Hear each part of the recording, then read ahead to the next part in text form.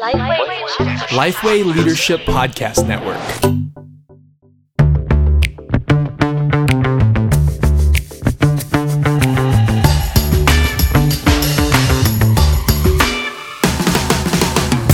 G'day, I'm Scott Sanders. And I'm Derek Hanna. Welcome to The One Thing, a podcast designed to give you one solid practical tip for gospel-centered ministry every week. And we're delivering on that, aren't we? Most weeks. I would say we've got a better 70% strike rate at the moment, Scott. Yeah. I'm happy with the 70% strike rate. Okay, that's good. It's better than average. Near enough is good enough. Now, The One Thing's brought to you thanks to Geneva Push, the Australian Church Planting Network. And for the month of April, a great ministry tool provided by Lifeway Leadership, Ministry Grid, and we'll talk about that a little bit more. But for now, you've pressed play on episode 54 of The One Thing, Growth Barriers. Now, I'm excited today because we've got someone in the studio who sits no less than 30 metres from us every time we record. The magic of the studio. He is onto his third plan. He's the Director of Coaching for Geneva Push, and this is the first time we've ever had him on. Not for lack of trying. He doesn't get out of bed for podcasts where the audience is still in single figures. So it's just ticked over 101, and we said, who we need to have Craig 100. on. That's 101. triple figures. Yep. Yeah, okay. Craig Tucker, welcome. Hey guys, good to have you. I'm hoping to fill that 30% in your 70-30 strike rate. All about quotas. So what we're going to be talking about today is something I've heard Craig on a few times, and it's something that he's actually experienced in the churches that he's been a part of previously.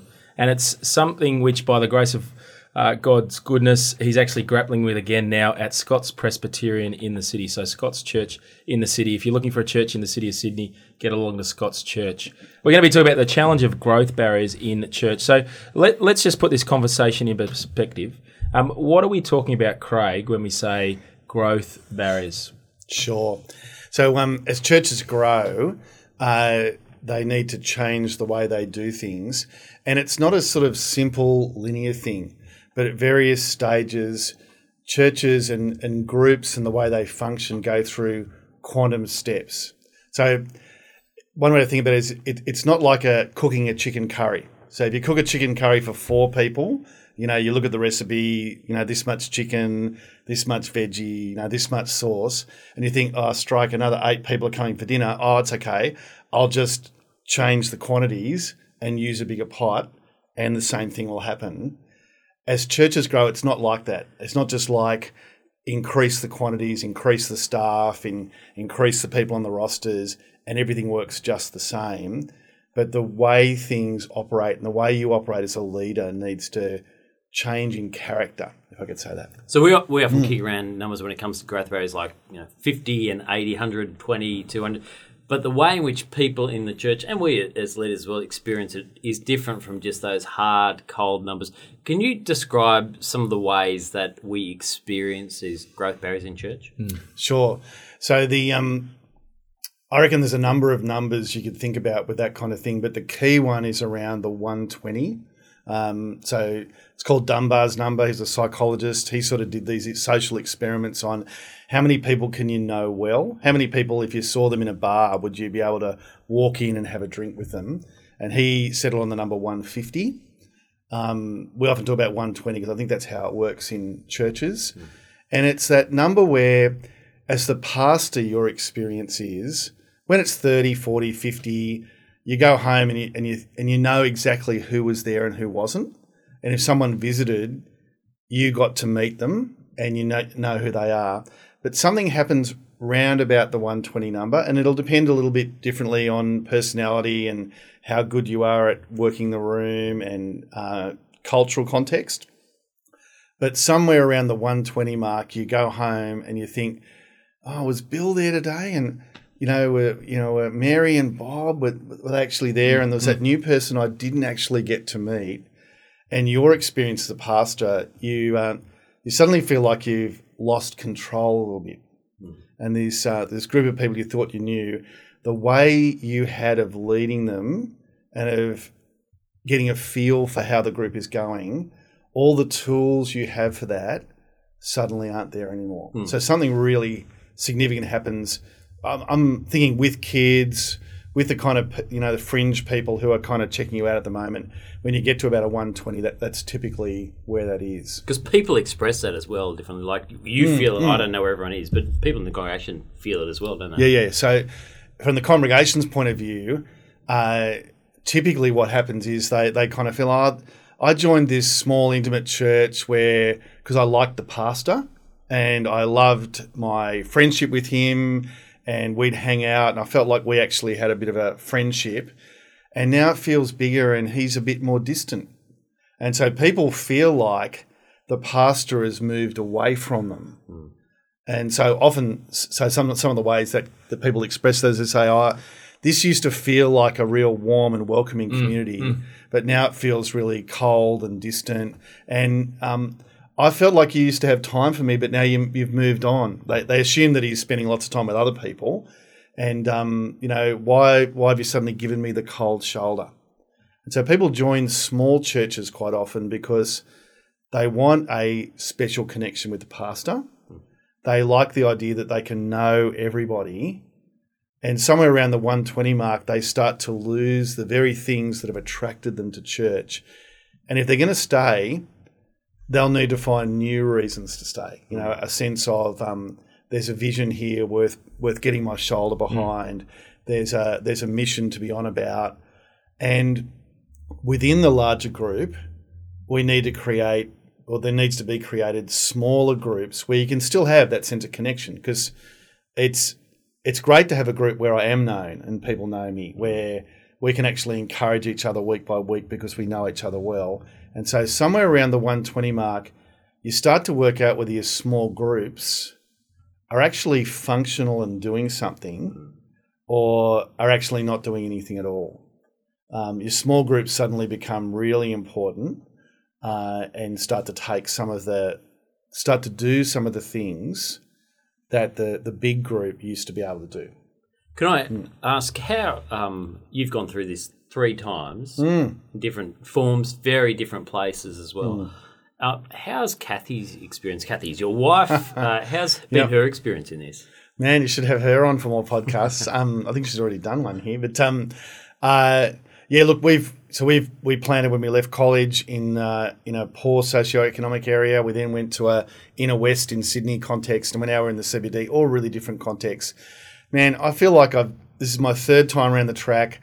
I'm hitting the same potholes I hit the last time. So it's not like Scott said before, I've experienced growth barriers. That's right.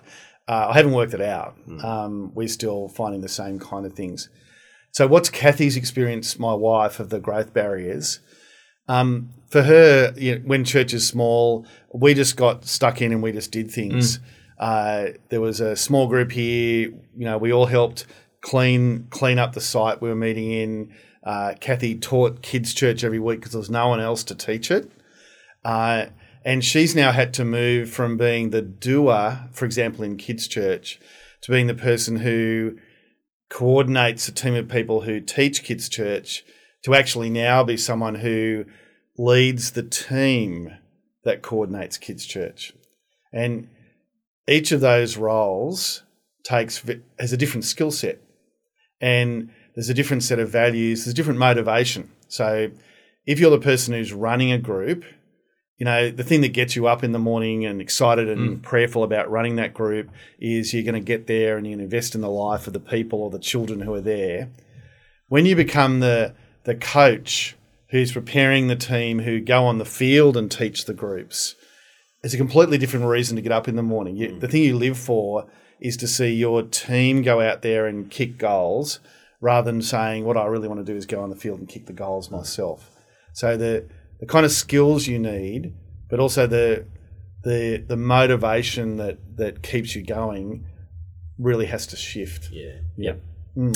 Now, as I said at the start, for the whole month of April, the Toolbox is going to be sponsored by Ministry Grid. And some of those important changes you've just spoken about, Craig, are helpfully addressed in the Ministry Grid. It has this language of a leadership pipeline or a leadership pathway. They've got a whole bunch of training videos. The work has been done for you, the busy ministry leader, to help you train everyone in your church. And it's training that you can trust from experienced ministry leaders. Now, we're partnering with Lifeway Leadership as well to develop Australian content for you as well. But the tool itself will allow you to customize any training by adding videos, PDFs, YouTube videos. You can even add your own training videos as well, and then deliver them high touch, high technology to your ministry leaders. So go to ministrygrid.com to learn more. Now, let me just open up the toolbox really quickly. Here are my top 3 must-have resources for growth barriers. The first is 2 articles that just get passed around all the time. Keller on leadership and church size dynamics, and also Rick Warren on breaking 200. Great little articles. They're going to help you think about those little shifts you need to make as a leader, and the shifts that are going to need to be understood, communicated, passed on to those members in your church. Now, Craig's already talked about the shifts that you need to make as a leader. There's a great secular book called Leadership Pipeline by Sharan Drotter and Noel. We'll give you the link there as well. What I find in that book that's really helpful is it talks about the shifts that you need to make as you lead yourself, as you lead leaders, and then as you lead the organisation as well. And then the final one, we talk often about the importance of emotional health. And so there's a great book by Burns, Chapman and Guthrie on resilient ministry. And I reckon, to have the capacity for these changes, you need to be, working on key areas in your life as a leader that promote healthy, sustainable ministry. So they've got 5 key themes: spiritual formation, self-care, emotional and cultural intelligence, thinking about your marriage and family, and then finally thinking about leadership and management. 5 sort of buckets to help you think about, and I reckon that's worthwhile jumping into. So Craig, it's really helpful. We've spoken about growth barriers and how people experience them. We really want to dig in this final section into how, as leaders, we can actually walk people through this process. Okay, so do you mean how does a leader lead their congregation through that process, or how does a leader make those changes in themselves? Yeah, I'm talking about how do you actually lead. How do you actually lead the congregation through that? Yeah. Okay. So, I think the key thing you want to do is the first person you need to lead it through is yourself. Yep. And they're the big barriers to churches actually growing. But part of doing that will help you to think about what that means for the congregation. So it's important with church size to not leap ahead, to not do large church practice because you want to be a large church when you're only a small church.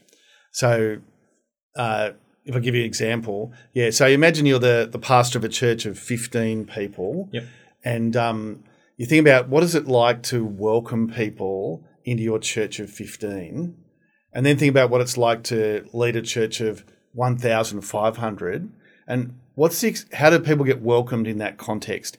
How do they move from arrive the first time to be regularly part of things, to being involved and contributing to being one of your eldership or your leaders? What would that pathway, that process look like? In the group of 15, it's relational, it's organic.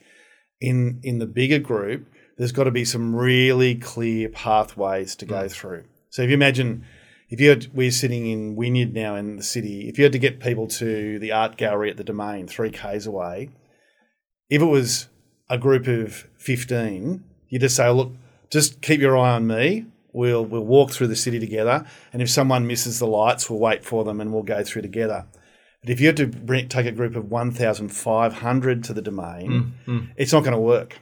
And you'll actually have to go and set up signposts along the way and people who are directing them and pointing them. And it'll be a well-lit, well-signposted, clear pathway on how to get there. Yep. So the way you do that, those kind of processes will really change. You can see immediately the importance of practicing the right church size. Yep. If you still want to be the organic, integrated kind of welcomer, when your church reaches 1,500, no one's going to get welcomed. Or they might get in the front door, but they're never going to progress through and work out how to get involved. And they'll feel massively frustrated by that. And so how you talk about things will be different. Likewise, if you're a small church, you don't want to practice big church. If it's a group of 15, and you arrive as a new person, you'd kind of expect to meet the leader sometime during the night and for him to tell you his name and hear your name, that kind of thing. But if you kind of led that group by sort of looking vaguely around the group of 15 and saying, oh, look, if there's anyone here who's new tonight, maybe you'd like to make yourself known to our welcomers over in the welcome lounge after the talk. You would only go once, right? There'd be something you say, there's something weird about these people because it's not the way you do it. So just talking and explaining your processes at the various points and clarifying that is important. Yep. Oh, it's interesting, isn't it, that is a particular challenge in multi-site or maybe mother-daughter church. If you've got a big multi-site church and you plan out of there, but you only have 30, but the mothership has 800, and you're inheriting processes. It's okay. The structure underneath might be the same. The touch on the top might be very, very different if you're 30, though. Yeah. And so you'll immediately realise there are some things you can't do as a group of 30 and you'll do things differently. But there'll be a whole lot of things you won't realise that have been part of your practice that you're bringing with you that breathe big church and are great and right for big church. But, they won't work in that small church setting. Yeah. You do want to, if you're growing a church, you do want to lead people through those changes as well. So with the group of 15, it may well be, I reckon it's appropriate to celebrate birthdays. So you might want to say, hey, it's Scott's birthday tonight. We've got a, cheap little cake from Coles. We're going to just sing happy birthday and slap Scott on the back because it's his birthday. If you're a group of 15 wanting to grow, you might want to say, hey, the time's going to come when we won't be able to do this. Yep. When there'll just be too many birthdays to do this kind of thing. Isn't it great we're at this stage, we can actually do this? And let's remember how good this is because the time's coming when it's going to be great because God's going to grow us. We're going to see people come to know Jesus. Church is going to be bigger, but we will need to leave some things behind. Now, you don't want to do that for every birthday, but every now and again with that kind of practice, things like open prayer in the group, that kind of thing. And again, you might want to say, look, there'll come a time when we'll do this in our small groups, but we won't be able to do it in big church. So someone will still remember your birthday. Someone will still care about you and know what's going on in your life, but it won't be in the big context anymore. I'll get a better cake and I'll get a better prayer because they'll be in my little small group who loves me. All about you, Now, Scott. that brings us to the end of the show. So, Okay. Craig, what's the one thing people should be taking away when it comes to thinking about growth barriers? I think the one thing you need to take home from church barriers is to think about how to change yourself and that sense of control that I talked about earlier when you break the 120 barrier, that you need to actually find your motivation, your reason for leading the congregation, not in being the one who's in control, but in being the one who's growing the kingdom even when it doesn't feel like you're in control. That's great. Thanks, Craig. It's been really good having you on today's episode. We just want to draw your attention to one of our Lifeway Leadership Podcast Network partners. Have you listened to the New Churches podcast with Daniel Lim, Todd Adkins, and Ed Stetzer? I'm going to put a couple of links in. They think into the growth barriers quite specifically at the sort of 35 and the 125 mark. So can I point you in the direction of those? And Derek wants to talk about a national coaching tour. Oh, look, because we've got Craig here. So, we've got a national coaching tour for Geneva Push coming up in May. Craig Tucker and Kathy Hurd, our directors of coaching, are going to be leading that. An excellent day on thinking through how it is that we help people, how we have deliberate conversations with people that lead them to see how the gospel interacts with where they're at, the challenges are, to equip them to be self-learners in whatever context they find themselves. Now, we'll put notes and links to those events on our page, but you can go to genevapush.com/events if you want to find out more about that. Now, thanks for joining us, Craig, and thank you for joining us for another episode of The One Thing. Coming up in our next episode... Can your weekly printout really have too many fonts? Is that what we're talking about? We'll find out next week as we tackle on The One church Thing. Bulletins. Church Bulletins. Yeah, okay. I'm Scott Sanders. I'm Derek Anna. Chat soon.